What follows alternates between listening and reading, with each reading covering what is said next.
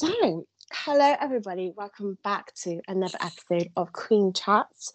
We are going to be talking about a few things today. The trigger warning will be on the title, so if you would prefer not to listen, that's absolutely fine. But I think this episode is going to be really informative. We have an amazing girl who's going to be talking all about it. So if you'd like to introduce your name and your title for me. So my name is Stephanie Isle and I'm a Ms. Rose finalist. So you're no stranger to pageantry. I've seen your journey over the years. So before we let's just get down right into the nitty gritty. We are talking, of course, about mental health, but there are more than just one side of mental health. Because when people think about mental health, they think depression. But there's so many different forms and there's so many different things as well. So can you tell us what we're going to be discussing today? So today we're going to be discussing my journey of bulimia, when I was bulimic from a very young age. We're also going to be talking about the side effects that I still suffer from now. Although you could somewhat say that I've overcame bulimia, I still have a lot of issues such as PTSD and depression due to bulimia, and even sometimes binge eating as well, which is a mental health condition. It definitely is, and all those things you've touched on. And now we're going to go a little bit deeper into that. So you said that you had it from a young age. So talk to us through when it started and then kind of when you realised that there might be something wrong. So it all started when I was about 9 years old, so a very young age. And it started initially, I was only slightly a little bit chubbier than the other kids, but I kind of was friends with a very larger young lady. And so when she was bullied for her weight, I would also be bullied for my weight. And I'd kind of seen it on TV, like bulimia and what it was about, but I'd never really knew like what it was. And I decided that in order to lose weight, I still enjoyed eating, but I decided to be sick straight away after eating. And that initially started at school. So it would, after breakfast, I'd go to school, I'd be sick. After lunch, I'd eat that quickly, and then I'd go and be sick. And it was, I don't know, I'd say about 12 when I then started to, like at secondary school kind of age, when I started being sick after every single meal, or I just wouldn't eat a meal at all, or I would take a smaller portion. And it wasn't until I was actually 16 that I realised I had a problem. And I went prom dress shopping and I got a UK size 4 prom dress, which was a US 0, and it was too big and I had to have it taken in.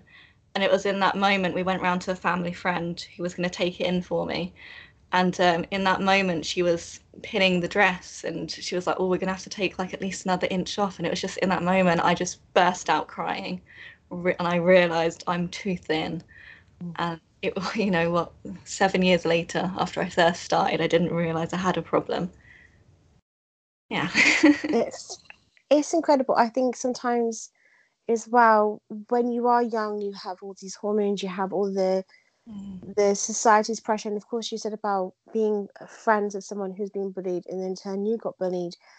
You kind of don't think, you think it's just natural to do that. Then you had an epiphany doing prom dress, which is an exciting part of finishing school. Yeah. I think part of the issue as well is I was being bullied at primary school for being too big, and then when I went to secondary school and I must have been about 13 and all the other girls had started to develop and I wasn't developed. I was just this stick like figure, and then I would get bullied for being too thin. And I do think if it wasn't for the bullying of being like told like bullied for being too thin, I don't think I would have clicked at all. No, it's children are cruel. They really are cruel. They bully for all sorts of things. It's like you can't be a certain shape or size, and you find that later on as well. Sometimes the internet with trolling, there is no ideal. But you had that moment. What did you seek help after that, or what sort of happened with the journey then? Yeah. So after that, after prom had finished, I was going on to college. and at college they did counselling. Mhm. And so I decided, right, I've got 2 years in this place where I can tackle my demons, so to speak. And I did counselling once a week. I definitely learned a lot about myself. I learned about nutrition as well when I was there, because they had like an extra course you could take, like a general studies type of course. And I did that. They taught about nutrition, about fitness. And I kind of found my balance where even though I still wasn't fully recovered, even though I still might have binged and then been sick after that as well, I was getting better. It wasn't every single meal. It was sometimes I would go to the cafeteria and I'd have a hot chocolate with cream, and one day I would be sick because of it, and the other day I wouldn't be. But it was finding that balancing act, and the counselling definitely helped. And then after uni, I took a year off, and kind of after that year off, it went downhill a little bit. But then I went back to university, started on my university course, and it was the people on that course that really brought me back out of my shell, brought my bubbly Steph back out again. And I wasn't concerned with food because I was so concerned with socializing, making friends, and doing really well on my university course instead. So it wasn't till university finished that I would finally have said that I had stopped the bulimic tendencies. Yeah, also they do say there's a distraction technique, don't they, where your Yeah. mind focuses on something else. But with all that, it's not something that easily goes away. So can you explain? You said about PTSD. So can you tell us a bit more about how that affects you? Because it's the after effects of something that you've gone through. So yeah, tell us a bit more about that. So the PTSD, I would say it probably wasn't until last year that I realized I had it. But after like university, you would still go out and socialize with your friends. And one of the things that I would always end up doing is my friends would drink in excess to the point where they were being sick and they would get hangovers. Yeah. And I would never do that. I would always stop myself that one drink before I kind of might have felt a little bit sick, or I might have gotten to like a little fun kind of bubbly stage in the night. I would always be like, that's enough for me. And I ended up, just taking care of other people being sick because I didn't want to be sick. I couldn't be sick. And even now, when I've been ill, if I've like being a teacher, you get stomach bugs all the time. Yeah. And if I've gotten a stomach bug and I've felt sick, I will try to hold it down because I physically just cannot be sick anymore. Like when you go to the dentist and they put like the stuff in your mouth and you gag, and I'm just like, I have to just be like, no, you can't do that because I can't get to that stage where as soon as I gag, it brings back those bad memories. And I feel like I'm going to start again. It's a silly thing to think, but I think, oh, if I'm sick once, then I'm just going to continue being sick. And my cat's meowing in the background. I did just say he's quiet. He's not. All our pets are being really disruptive today, but that's the fun of being a pet owner. So you said about the thought of if you're sick once, it might happen again. So have you been doing, I know right now with everything with the pandemic, it's kind of hard to access certain services, but have you been going to counselling for that or therapy, or are you part of any groups, or are you I say self-care, like helping yourself through it? I started hypnotherapy at when did I start that? Kind of late into last year I started hypnotherapy, so I've done a couple of hypnotherapy sessions, and I've got them on a tape recording as well, so I try to just listen to those once every fortnight just to kind of, I suppose, like have a little bit of a therapy top up.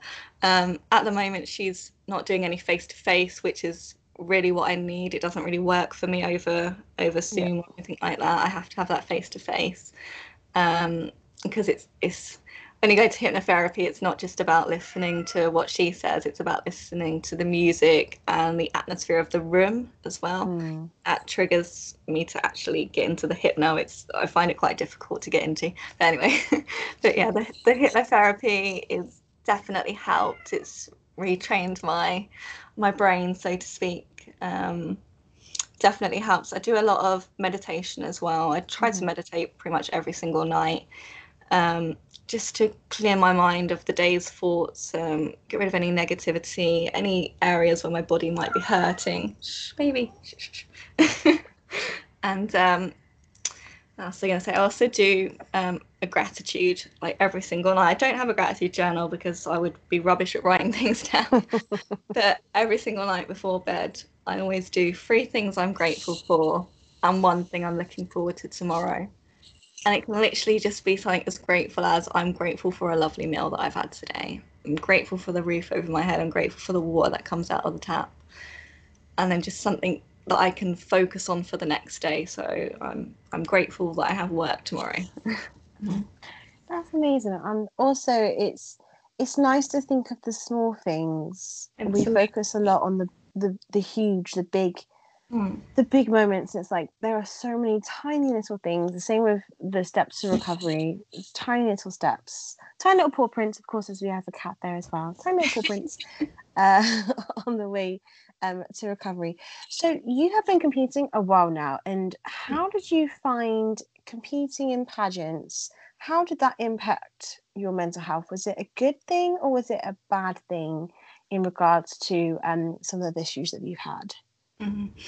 I think when I first thought about competing, because it was a friend who introduced me to it, well, a friend of a friend, I thought it was going to trigger me because I had just finished university, my first university course, and I'd gone on to do my second course. And I did think, was this going to trigger stuff? But at the same time, I felt very confident in myself, in my body, and just my personality. I felt confident in myself. And so I went along to Miss Inspirational, was my very first pageant. And there was, I don't know, at least 60 girls there at the time, maybe even more. It was quite a lot of girls competing. And but what I saw was lots of different shapes and sizes, ages, personalities, and it didn't matter.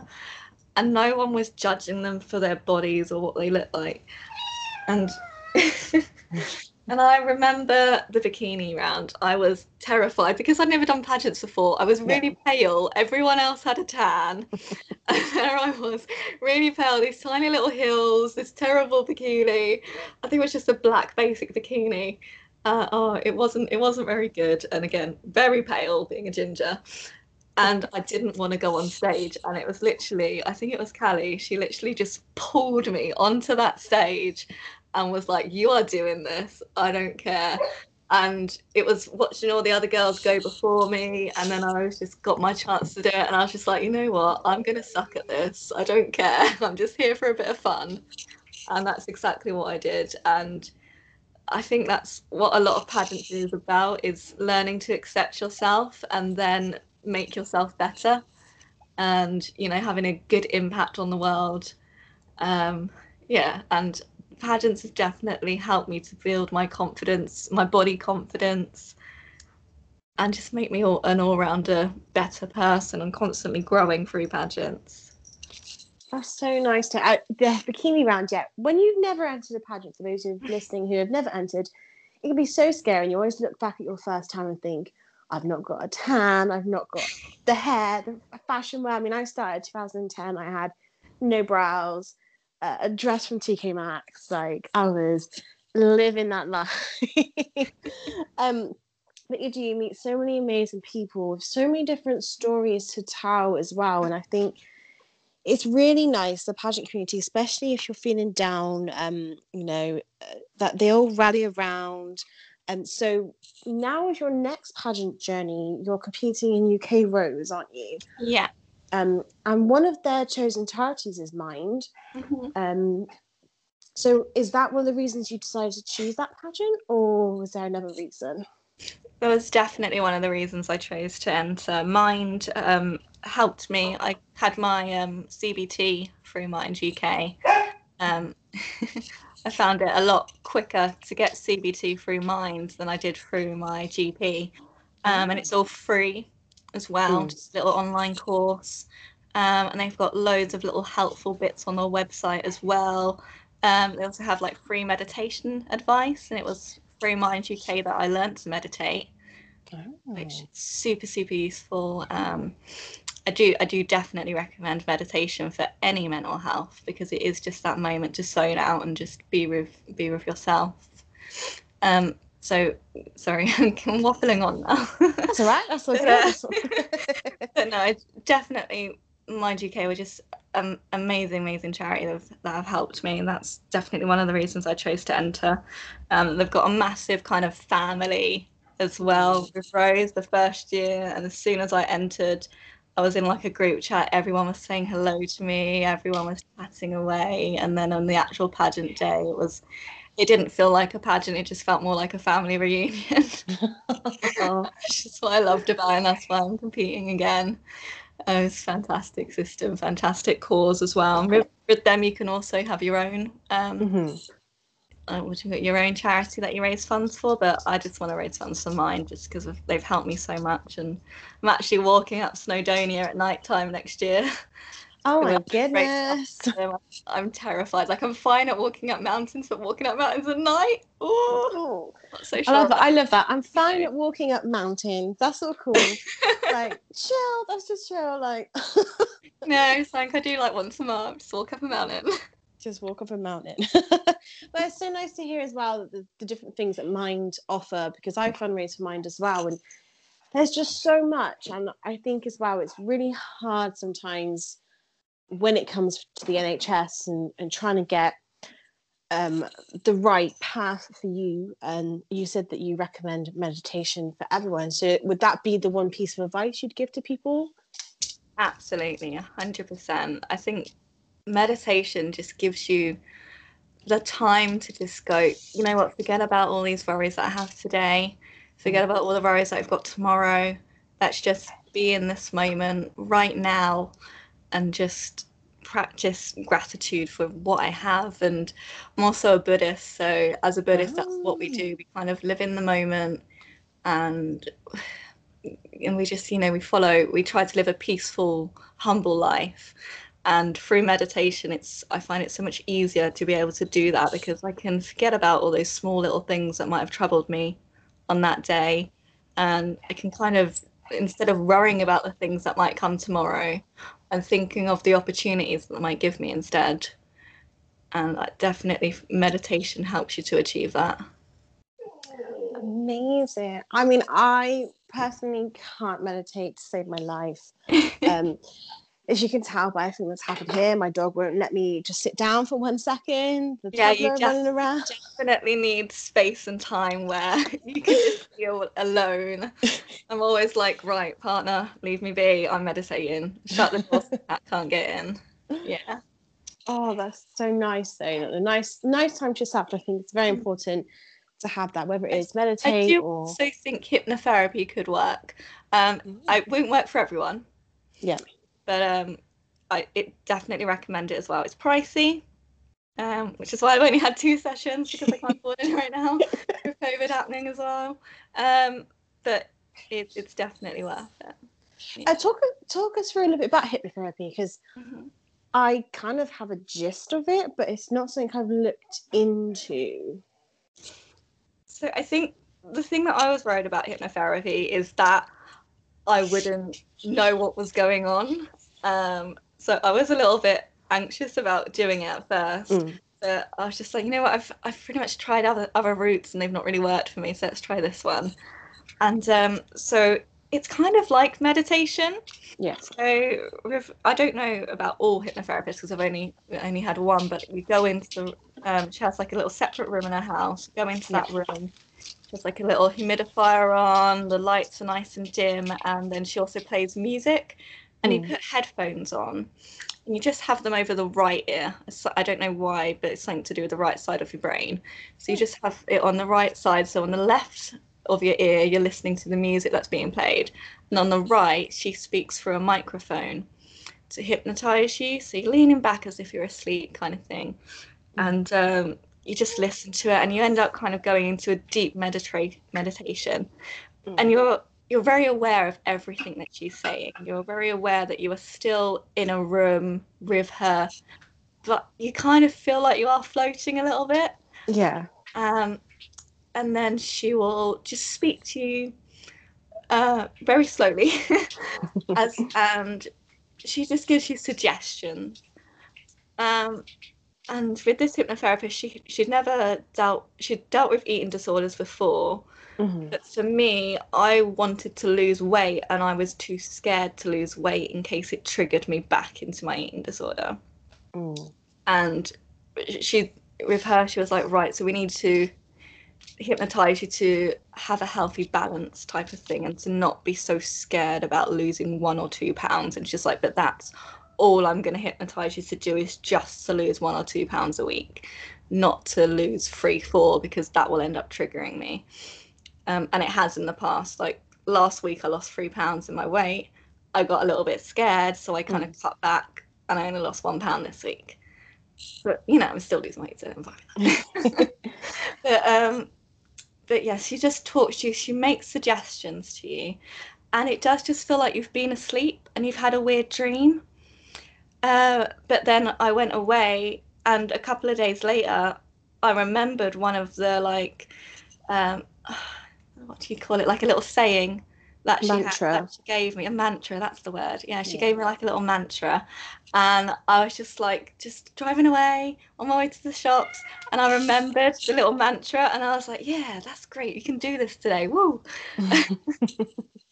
But it just feels like a nice deep sleep. You feel very bright-eyed afterwards, relaxed, refreshed. Yeah, it's really nice as well, I think, especially having your past and still wanting to lose weight. You've gone about it the right way, being sensible. It is a healthy lifestyle, rather than focusing on the scales and things. Like, yes, you're losing a couple of pounds, but it's having a healthier mindset. I think with the experience you've had as well, and the help you've had, hopefully it will be all plain sailing. But we do know that mental health is never like that.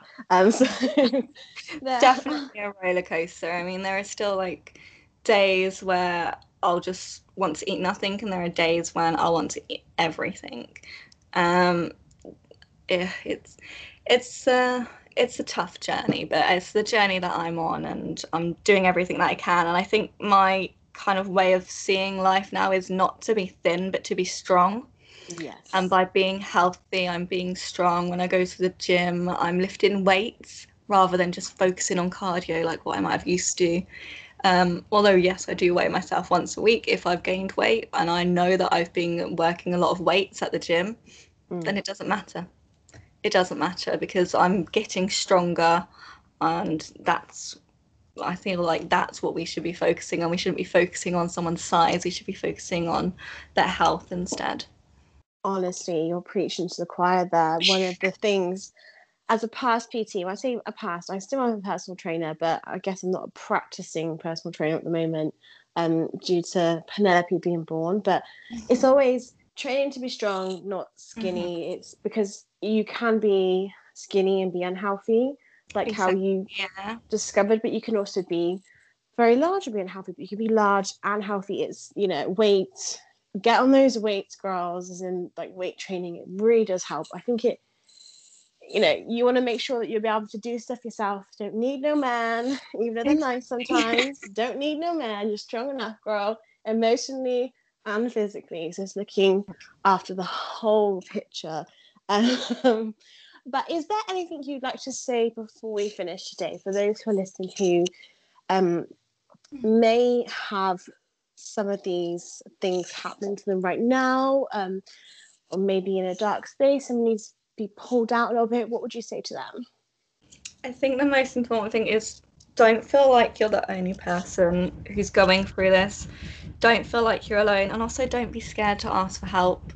If I hadn't gone and reached out for help, then I would still be where I was, like 20 years ago. I'd still be in a horrible downward spiral. I one of the things that I remember was I absolutely loved to dance, and the weaker and weaker I got, the less I could dance. So I ended up losing my passion, and I just feel like just go ask for help, even if you don't personally want to speak to someone. You can go on Mind UK. You can have a little look at their resources online, and they even do texting and chat as well, so you don't physically. I know for me, making a phone call can be very difficult. Talking to someone, it can be difficult, but if you're able to just text and hide behind a screen, then it does make it a lot easier. So just go and find the help. There is so much help out there. Don't be afraid to ask for it. Very good advice, and very true. You are not alone. Even if you feel alone, there is someone somewhere out there feeling exactly the same, even if it's just one other person. But in truth, there's a lot. But yes, websites, text and service, which is great. It's for everyone, not just the I feel ones who like can speak I feel confidently on like the it's phone. so good for the younger generation, because I feel like for the younger generation, they're not used to talking on the phone, like as we might be. That's what we used to do. I hate speaking on the phone. Yeah, and I feel like, if you can just text someone like a counselor, or if you can just message them online, like that's Yeah. what the younger generation is used to. So why not do it that way for them? Definitely, and for the 30-odd-year-olds who don't like speaking on the phone as well, like myself, texting is perfect.